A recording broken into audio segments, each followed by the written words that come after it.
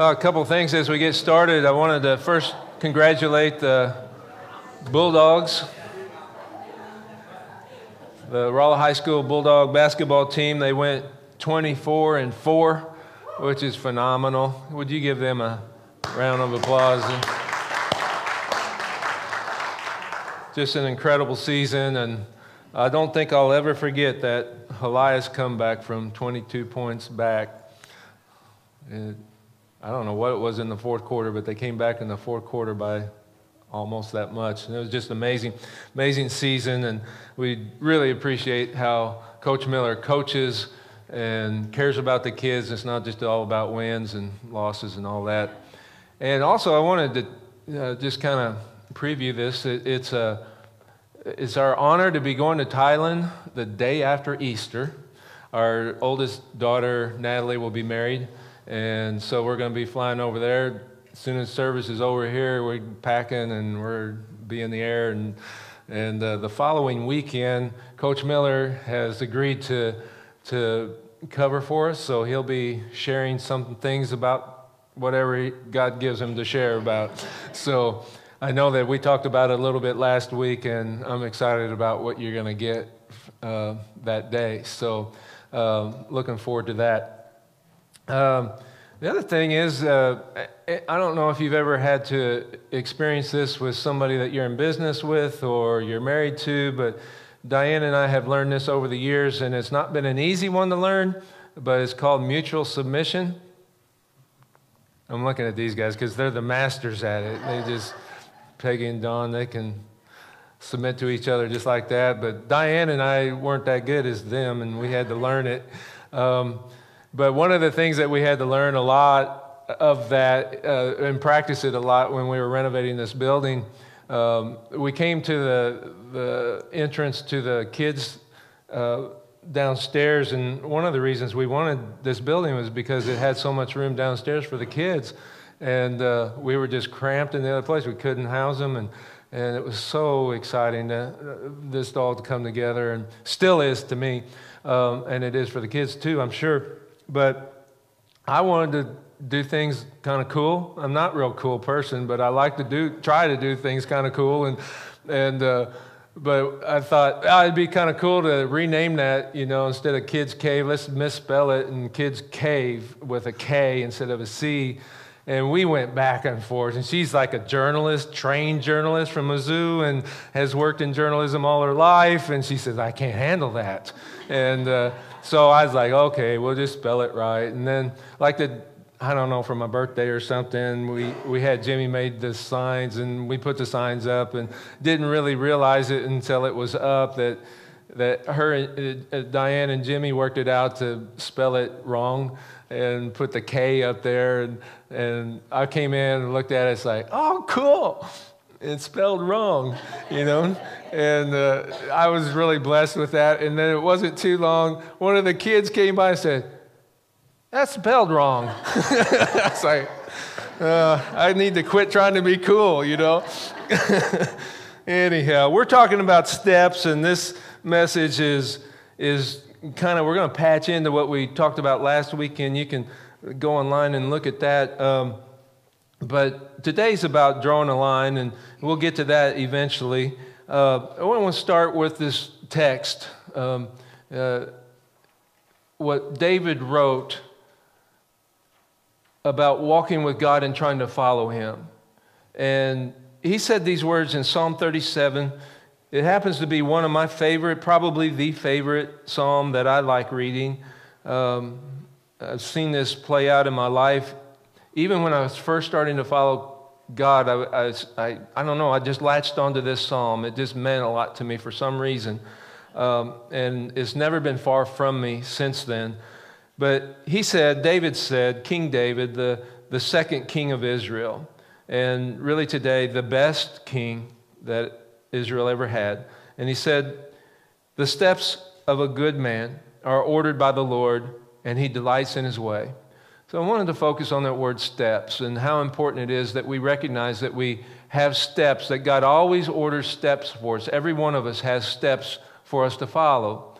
It's easy, I think. I've not really understood this all my life.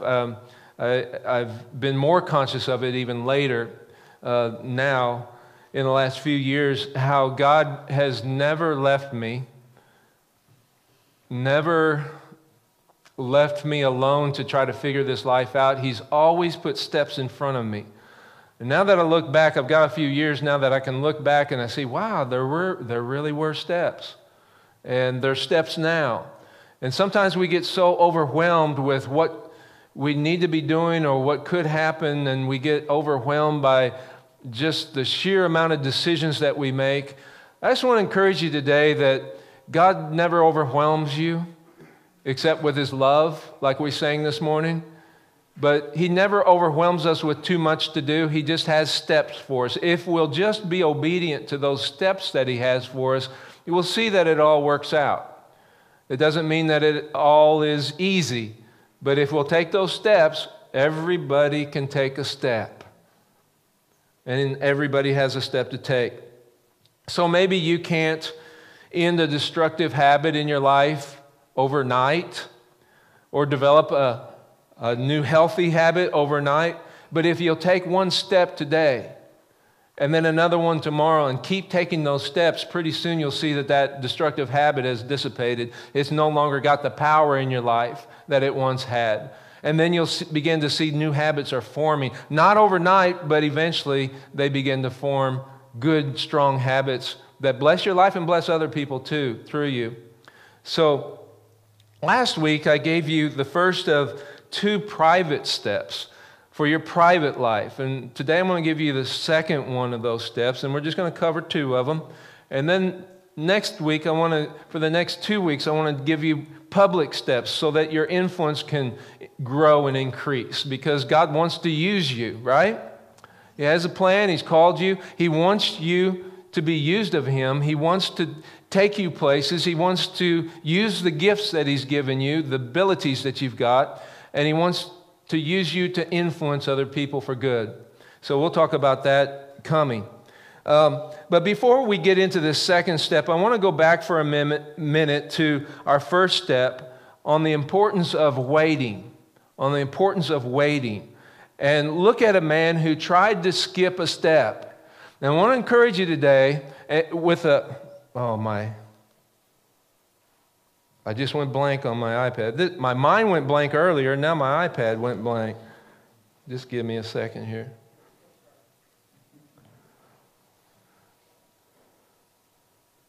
Time for a new iPad.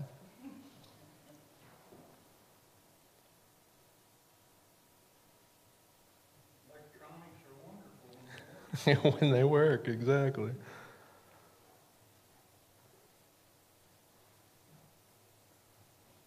Should I have you stand up and shake somebody's hand? Or you already know it, Dave.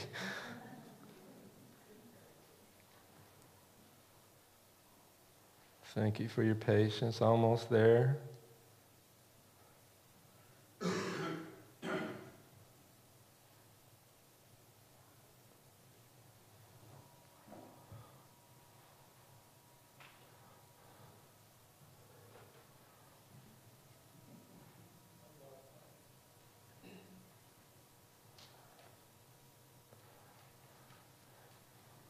This did it to me a while back, and I was thinking, I'd better just run this out on hard copy. No, it won't do it again. It was just a fluke. Okay, so here we're back. Okay, so I want to take you back to this idea of waiting. And we talked about being driven and being called, and we're going to talk a little bit more about that today. I want to go back to this idea of waiting and go back to a person who skipped a step. And again, I want to come back to this because you don't want to skip a step. If you try to skip steps, you're going to pay a price. And we're going to see a man who lost it all because he tried to skip a step, and his name was Samuel. Now, I don't have this first. It's in Samuel. His name was Saul, King Saul. He was the king before David. I don't have this first scripture for you, but just listen to this. There was a man of Benjamin, a mighty man of power, speaking of Israel, and he had a choice and handsome son whose name was Saul. So first I want you to notice that he's a very nice-looking man. There was not more a handsome person than he among the children of Israel. And from his shoulders upward, he was taller than any of the people. This guy has a lot going for him. King Saul was the first king of Israel, and he had 3 unearned characteristics that could have been used for good or it could have been used for evil. He was also good with words. So he had all these things going for him. He had wealth, he had an attractive appearance, he had a well-developed body, and he was good with words. He had a lot going for him. And he was head and shoulders taller than everybody, so he stuck out. He was a natural-born leader. All right? Now, no doubt these characteristics are in part what helped him rise to the top. But he had this thing we're calling drivenness that really got the better of him. He became incensed with a hunger for power. He had to have battles. He had to win those battles. He had to conquer cities. He had to expand his kingdom. When he was faced with a battle with the Philistines, who had a lot of giants on their side, he became anxious and he waited at Gilgal for Samuel the prophet to come, and after the necessary time, he would offer the sacrifices. But while Saul was waiting for Samuel to arrive at Gilgal, he got impatient, because the man of God wasn't there to do what he was supposed to do, and he wasn't there arriving on time. And Saul thought that Samuel's timetable, God's timetable, didn't really fit with his timetable. Have you ever been there? I'm ashamed to say that. I've been there many times. And that's what I have to learn when I'm in that place, to learn patience and to learn how to wait. It's very, very difficult. Saul was in that place. Samuel wasn't confirming to his personal goals. So he took matter in his own hands, and he ought not have done this. He disobeyed the commandment, and instead of waiting for Samuel, the person who should have been offering the sacrifices, he got impatient and just offered the sacrifices himself. He stepped out of what he was called to do and got into a place that he ought not have been. And that's the temptation when we come to a place of impatience and things aren't going the way that we want them to go or hope that they go, and we, instead of taking that first step and waiting and learning to become a worshiper in that place of waiting, we go ahead and do the thing that we ought not do and step out of a place that we're called into a place that we're not called. That's the temptation when we have to wait. So from this time on, Saul began to see it all slip away. And it happened pretty quickly. He lost God's favor, and he did something that you don't want to do. He gained God's wrath in the Old Testament. He held people at a certain accountability who were kings and priests and prophets, that maybe he didn't hold everybody else accountable. You say, well, I want to be a king, I want to be a prophet, I want to be a priest. Well, maybe you don't, because the accountability level is a lot higher. So what happened was God removed him from authority, and then he died a horrific death. Now, I was reading the story again, just kind of going over it, and it was sobering to read it again, to see what happens when we don't wait, when we try to skip steps. and just get into things that God's really not called us to. What might have begun with a healthy desire in Saul to lead God's people, it morphed into an out-of-control hunger for power, personal notoriety, all because he didn't cultivate this often overlooked step of the inner development of our spirit, the inside. We are always going for the urgent when the inside needs attention. So, what about you? What about me? What about our lives? Are we too busy to cultivate that on the inside of us? Are we out of control in our thought life? And are we asking ourselves the hard questions, which in this case would be just one simple word: why? Why are we too busy? Why are we out of control in our thought life or in any other way? Why? What is it that we are trying to meet, satisfy on the inside that really only God can satisfy?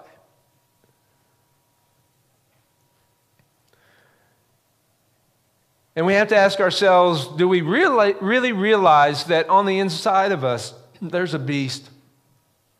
There's this monster that won't be satisfied. And we try to feed and placate it. And we don't control it like we should. And I want to ask you today, can you identify what that monster is, that beast on the inside that won't be satisfied?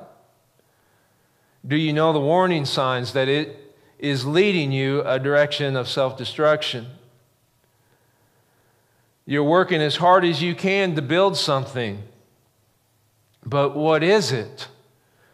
Scripture says, unless the Lord builds the house, then they that labor on it, it's all built in vain.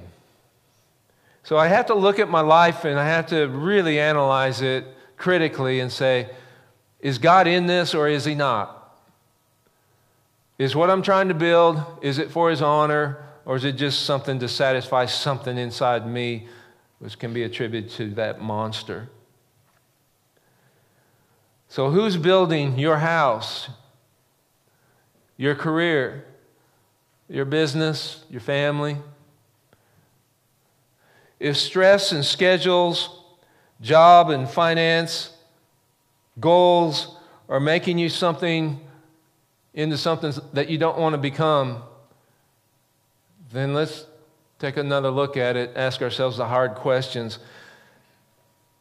Saul's drive led to impatience, and he tried to skip a step, and it cost him everything. And then God had to look for a replacement. Now let's get into the replacement. God looked for a replacement for King Saul, and it's an interesting dynamic what happens, and you read the story and it's just amazing. He looked past all the top picks. He was looking for something. God was looking for. If we can see what God was looking for and aspire to those same characteristics and attributes in ourselves, in our own development, our own walk with God, then maybe God will pick us to use in somebody's life. And maybe we'll become a little bit more effective for eternal things. And I think that's probably your heart's cry, your heart's desire. I know it is mine, that there's something that can happen in there so that God would pick me, see me fit to be used in some way in somebody's life. Because there's really nothing that satisfies like that. When God uses you to speak an encouragement or in some way help somebody, there's really nothing like that. That beats all. I've enjoyed some things in my life. Nothing compares to that. There's really nothing. And it's like, I don't need any accolades for that. I don't need anything. It's just the idea that God of heaven would use me to encourage somebody. That's incredible. Incredible. So what we're going to see God do is that he's looking for this replacement to lead his people, and he looks past all the great picks that were available. You know who he picks? He picks a worshiper who is content, who is alone, who everybody else overlooked. And he picked David. And David is out by himself. And a lot of times people think that David was just this runny little kid that took on Goliath, and he was much smaller than Goliath, but he had already proved himself as a warrior. We forget that. He proved himself as a 17-year-old. He was a man of courage already at 17. He had killed a bear and he killed a lion with his bare hands. And he had already proved himself as a mighty warrior. And he didn't think it above himself to go back out and tend to the sheep of his dad's property. I think that shows so much about David that we don't want to just overlook, because so much of the time we think, well, I'm above cleaning bathrooms. I'm not. She's not. I'm not above anything. I love David's spirit. I love his attitude. I learn from it every time. And he's alone, and he learns these things from Psalm 37, saying, commit your way to the Lord. This is David speaking to us right now. Really, God speaking to us right now. Commit your way to the Lord. And this is what David learned. Trust in him, and he'll do this. He'll do this. Maybe you're in a time of waiting. Maybe you're in a time of being alone. Commit your future, your way to the Lord, and trust in him. Trust in who? Trust in God.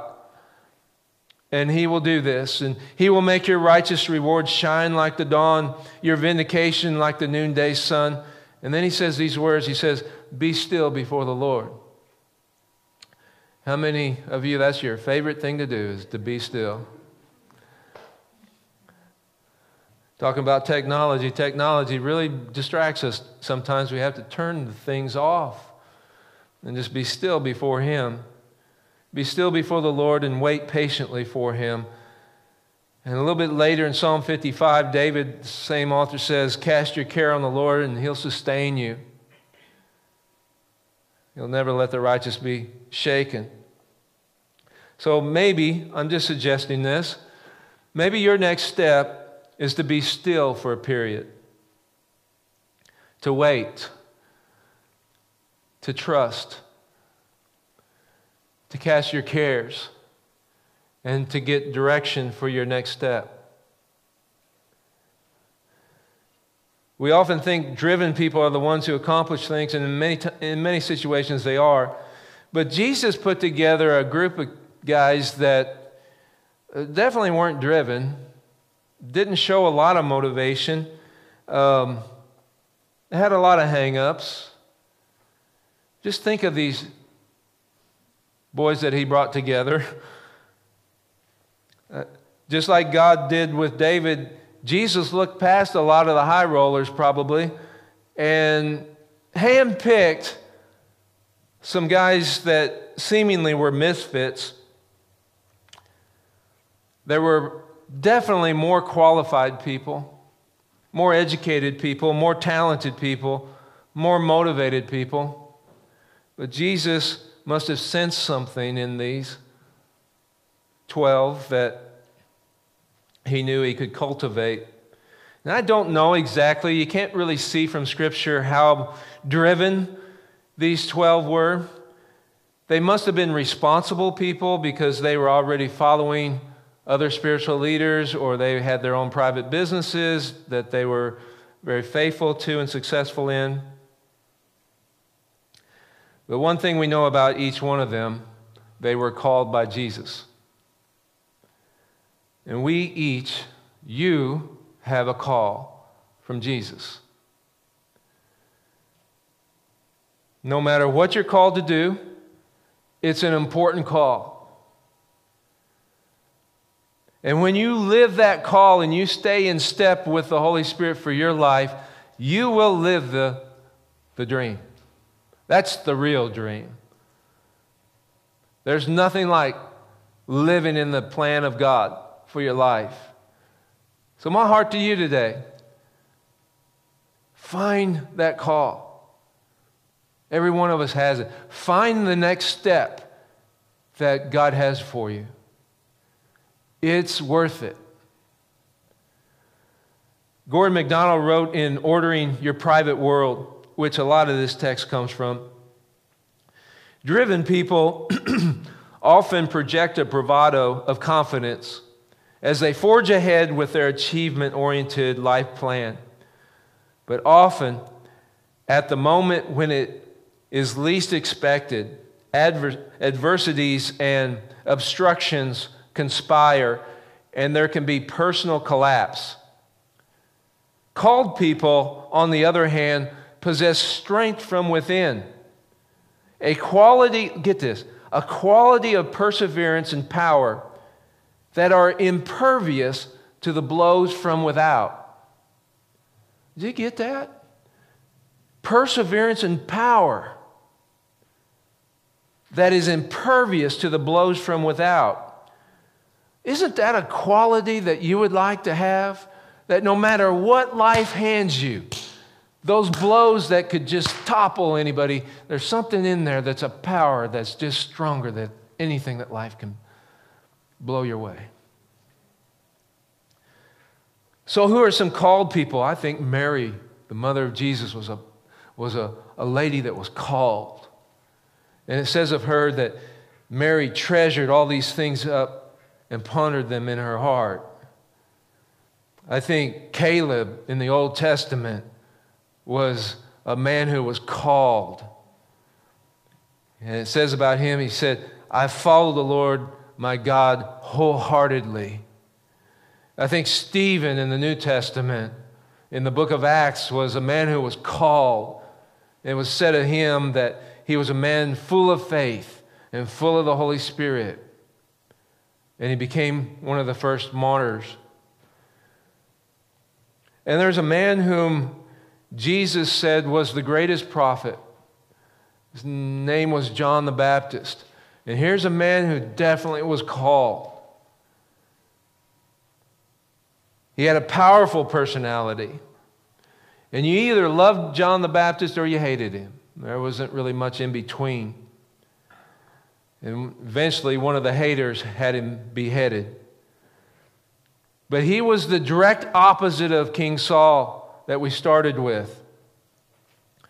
Saul saw David rising in influence. And how did he react? He reacted with violence. He tried to kill David wherever he went. He chased him all over the country, trying to kill him.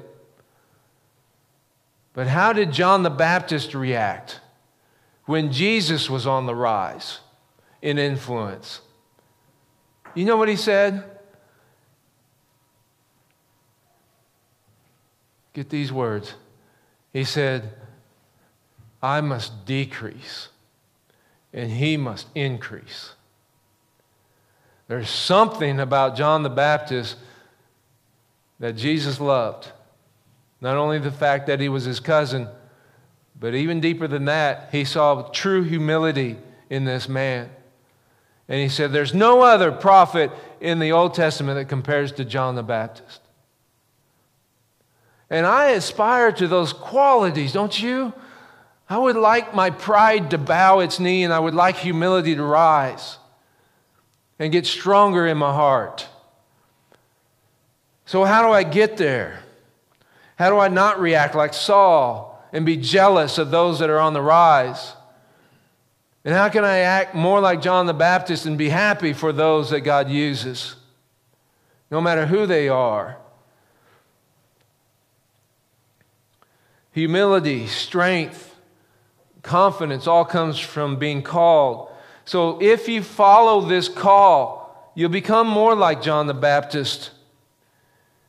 And here's some things that I found that happen to people that answer this call. First of all, number one, called people understand stewardship. Called people understand stewardship. People seem to think that when Jesus increased, that would rattle John. Because John's big crowds had begun to dwindle, and Jesus' crowds had begun to grow. And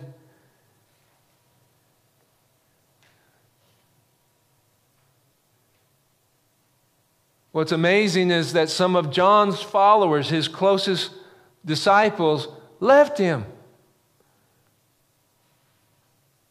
and followed Jesus. And how did John react to that? He's a better man than I.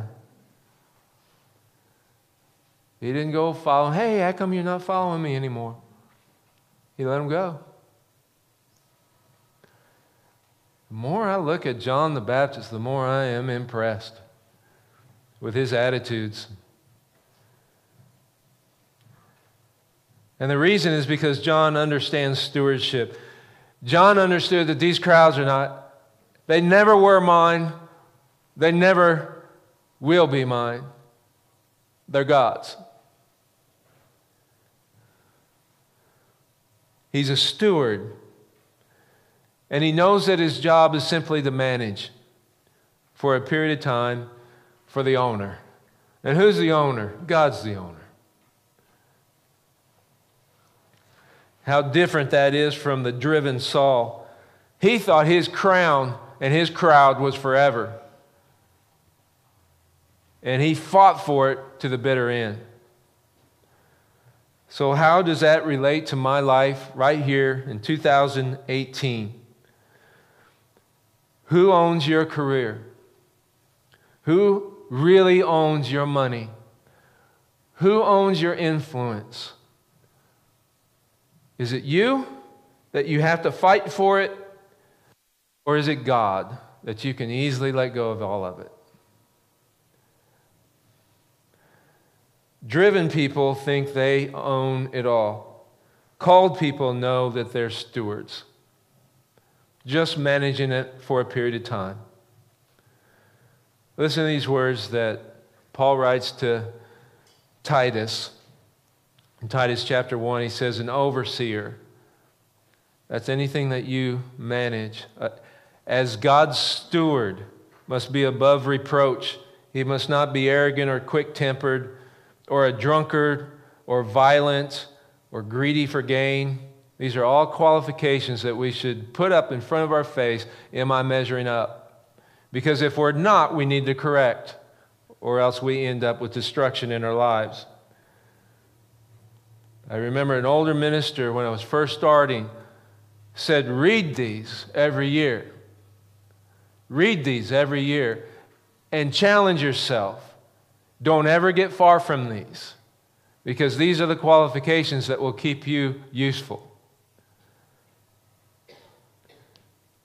Not quick-tempered or a drunkard or violent or greedy of gain, but hospitable, a lover of good, self-controlled, upright, holy, and disciplined. See, every week I walk through this building that God's graced us with, and I just thank God for it, because I know where we've come from. And even if God were to ever, I hope not. I have no intention in going anywhere else. I like what I'm doing. I love the call that God has put on me. But if God were to move me somewhere else, then I need to be able to let it go. And you know, I'm not the youngest guy on the block anymore. So that day's going to come where I have to give it off to a younger guy or gal.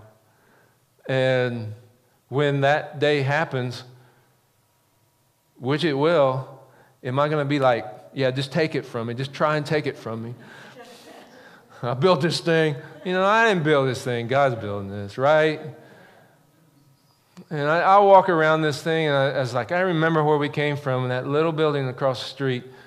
and we didn't have room for the kids. I know you're getting tired of hearing this story, but I love telling it.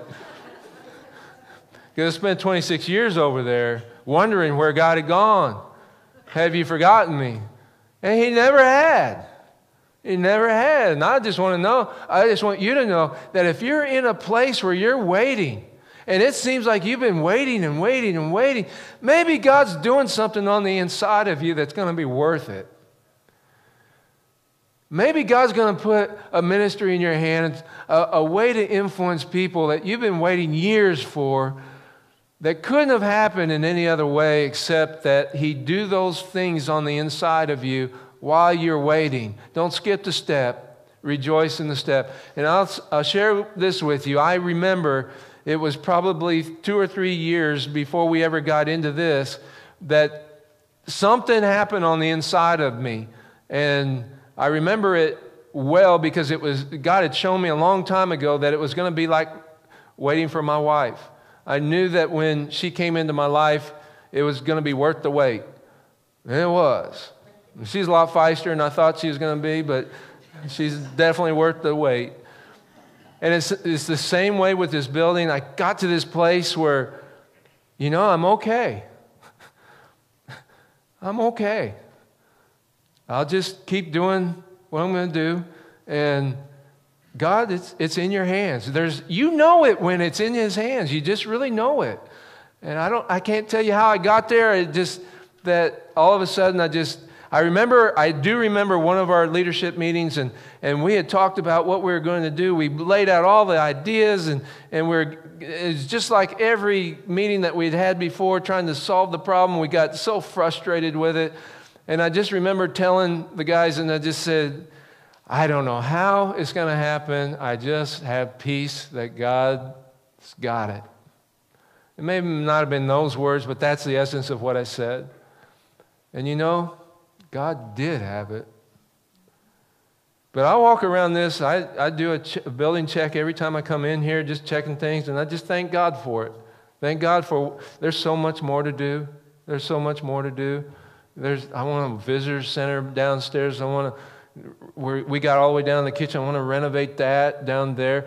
Eventually I want to redo the whole front of that building, bring it up to speed. And we got cracks in the. You don't notice them, I notice them.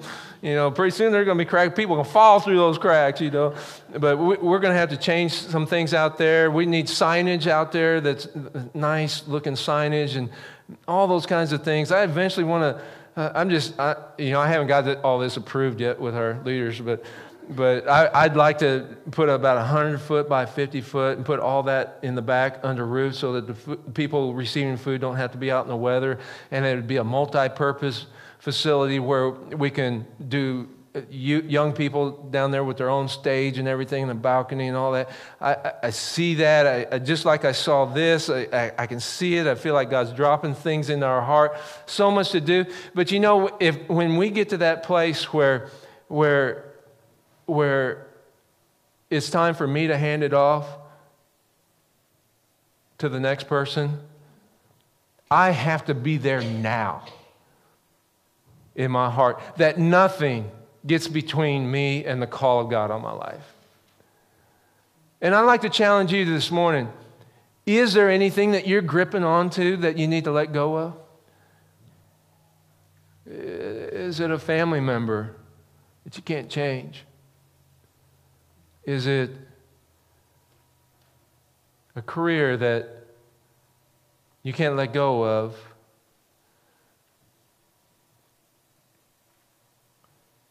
There's things that we hang on to that we ought to be hanging on to God that hard, that tight, gripping God like that, and not things and not people. Does that make sense? And I'm constantly fighting this. I'm constantly fighting on hanging on to things that, because I don't know if you're like me in this way, I don't like change. Change threatens me, and I like change when I can control change. But I don't like change forced on me. But sometimes God brings us into this place where we are finding ourselves in a desert. And how we handle ourselves in that desert makes all the difference. And as I wrap up, I want to give you some things.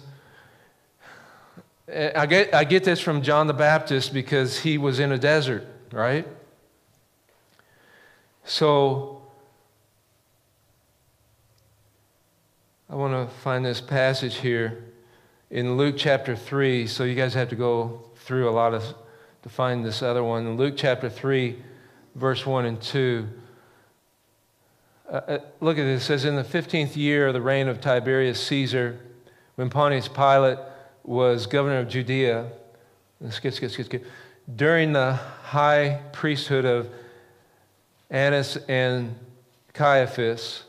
Who were they? They were the high-rolling religious leaders having a good time. And notice why they're having a good time in Jerusalem. Where is the guy that God's using the most? In the desert. Not really having a good time. Doing without. Can I say this? If you find yourself in a desert right now, it's okay. God will be with you. And it could be that He'll use you coming out of that desert like nobody else's business. And look at John. It says the Word of God came. It could be that God has put you in this desert. I say that carefully because I'm not saying that God does bad things to us. But there are times that He leads us into desert areas. I'll let you define what that desert is. But God does use the desert times. He does use the desert places in our lives. And one of the major reasons He puts us in deserts is so that He can speak to us when we're not distracted.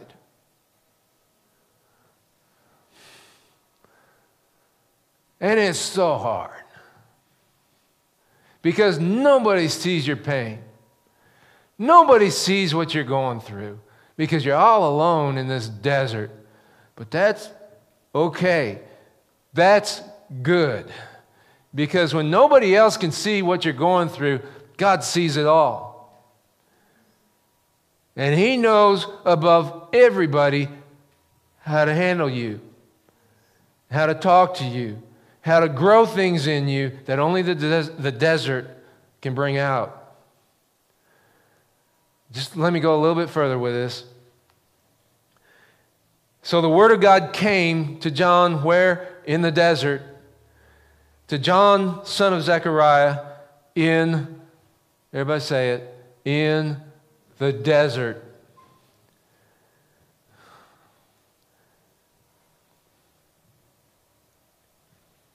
Here's what we can learn in the desert. Number one, in the desert, I learned dependence on God. And you're thinking, great. And the reason I can learn dependence on God because everything else has been taken away. Everything else is gone and I'm forced to trust Him. Before it was just all placation. It was all just ideas, empty ideas. Now it's for real. I have to depend on Him. Number two, in the desert, I can think and I can plan and I can prepare. And we all know we need times where we're quiet. So this is the second message on, hey, don't skip this step. Make sure you take that first step and wait and be patient and be quiet. The desert forces us to slow down and hear His voice. Pain will do that too. Number three, in the desert, and this is so important, I can find new power. There's something that you can find from two people, John the Baptist and Jesus Christ Himself. When they came out of the desert, John faced opposition like you just would not believe. If you've ever faced criticism and opposition, in my life it's just been a little bit, but that has been nasty. And it made me into a different person. It could either break me or it could make me better. And I had the choice. And I will have the choice in the future when people criticize. John came out and he faced so much criticism, he actually lost his head. He was destroyed, he was killed, he was martyred. But he did it all in power. He spoke things that were so powerful. And that was more important to God. And get this, it was more important to speak those things in power to those that needed to be spoken to. It was more important for John himself to do that. It was more important for him to do that than to keep on living. That's power. Jesus came out of the desert, and it says that he came out full with the Holy Spirit and full of power. Guys, hang on your hat while you're in the desert. God's empowering you. There's things that he's going to call you to do. There's things that he's going to call you to say. There's new influence that's coming in your life that you're going to need his power for. It's almost strange, the flippant attitude that takes place when you're in the desert and you know God is working, you know God is taking this hard place, these bitter things that have happened to you, and you know that he's changing those things. It's crazy. You almost look forward to it. Oh, I'm still in the desert. He's still doing some stuff. You almost look forward to it, and not in a sadistic way, but you're excited because when you come out of that desert, you're going to be a different person. It's going to be better. So in the desert, we find his power. Jesus was driven by the Holy Spirit. Literally, in the little language of the New Testament, it says that, in our translation, it says he was led into the Spirit. The literal language says that he was driven into the desert by the Holy Spirit. He was thrown into the desert. How many of you been there? You just found that, man, I just was thrown in a desert. I didn't ask for this. I don't remember doing anything to cause this.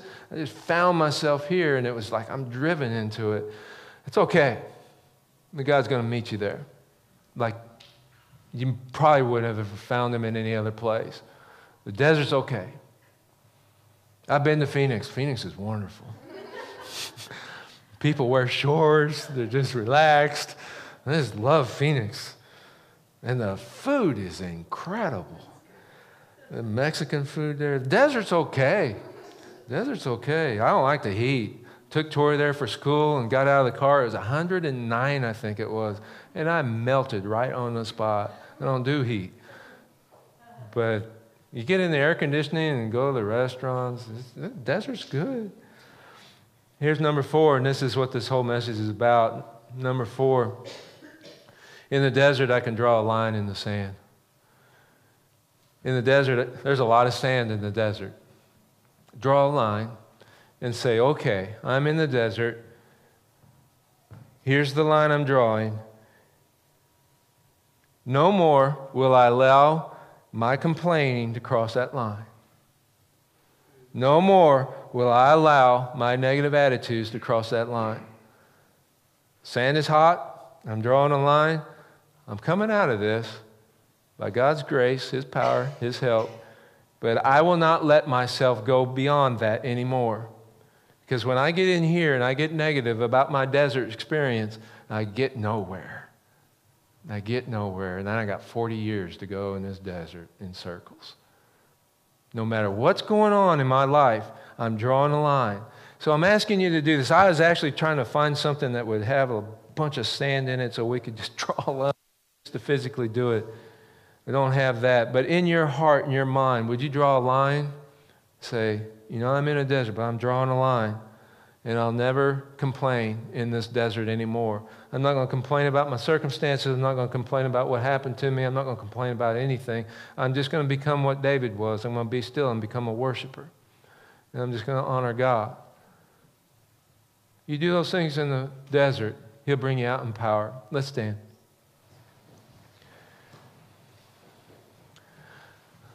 As we wrap up and close today, what I want to just give you an invitation to do is,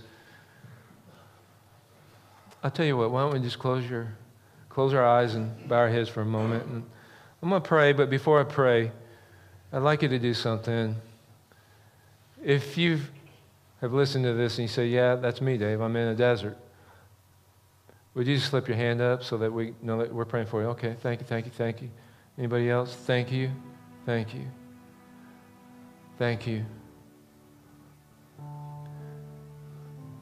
Nobody looking out around right now. If those of you that, you don't have to do this, but just as a way to get the greater body of us to be in agreement with you, would you, if you raise your hand, if you're comfortable doing this, would you step out in the aisle so that we can pray for you? Thank you. Thank you. Thank you.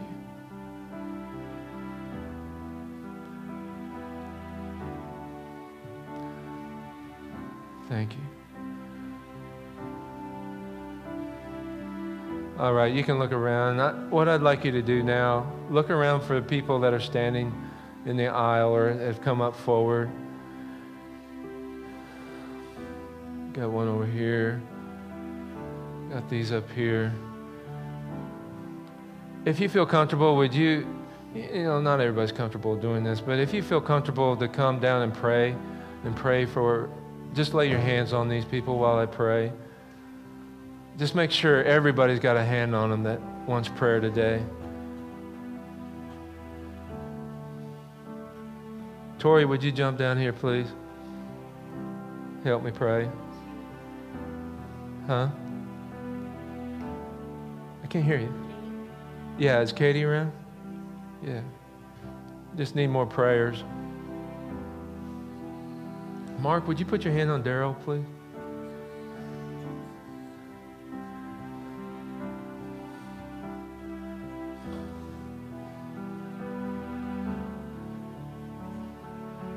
Gina, may I ask you to help me pray?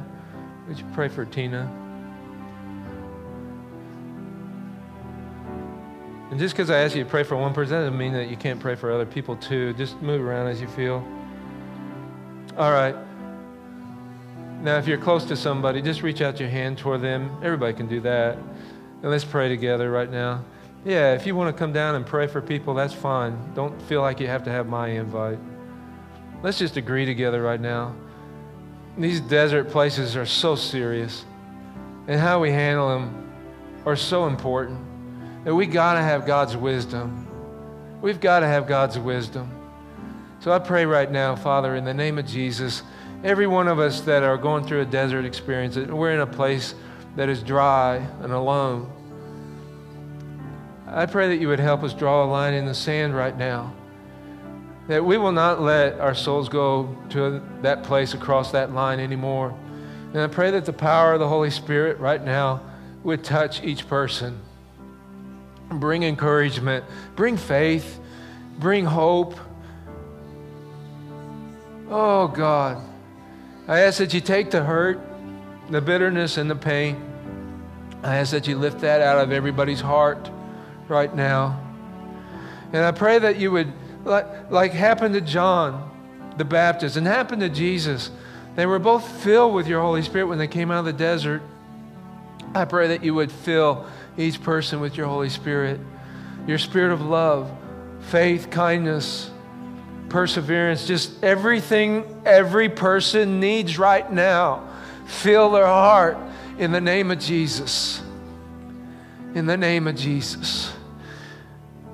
In the name of Jesus. Oh God, you're so good. Even in the desert, you're good, God. And we worship you, and we're still in our heart right now, asking that the Word of God will come to our hearts right now. Bring the healing, bring the encouragement, bring the strength that we need to endure. Bring the victory, God. Give a vision right now to each person of the victory that you're going to give to them. Help them see their future in the light of that victory now, in Jesus' name. They're winners. They're not beat up, they're winners. And I speak over this in the name of Jesus, that each person is a winner, is an overcomer. In Jesus' name. Let the power of your Holy Spirit work deep in each person's heart. We're not going to rush this, guys. Let the power of your Spirit work your miracle working power on the inside of their hearts right now. And there's just this word rolling around in my spirit I'd like to share.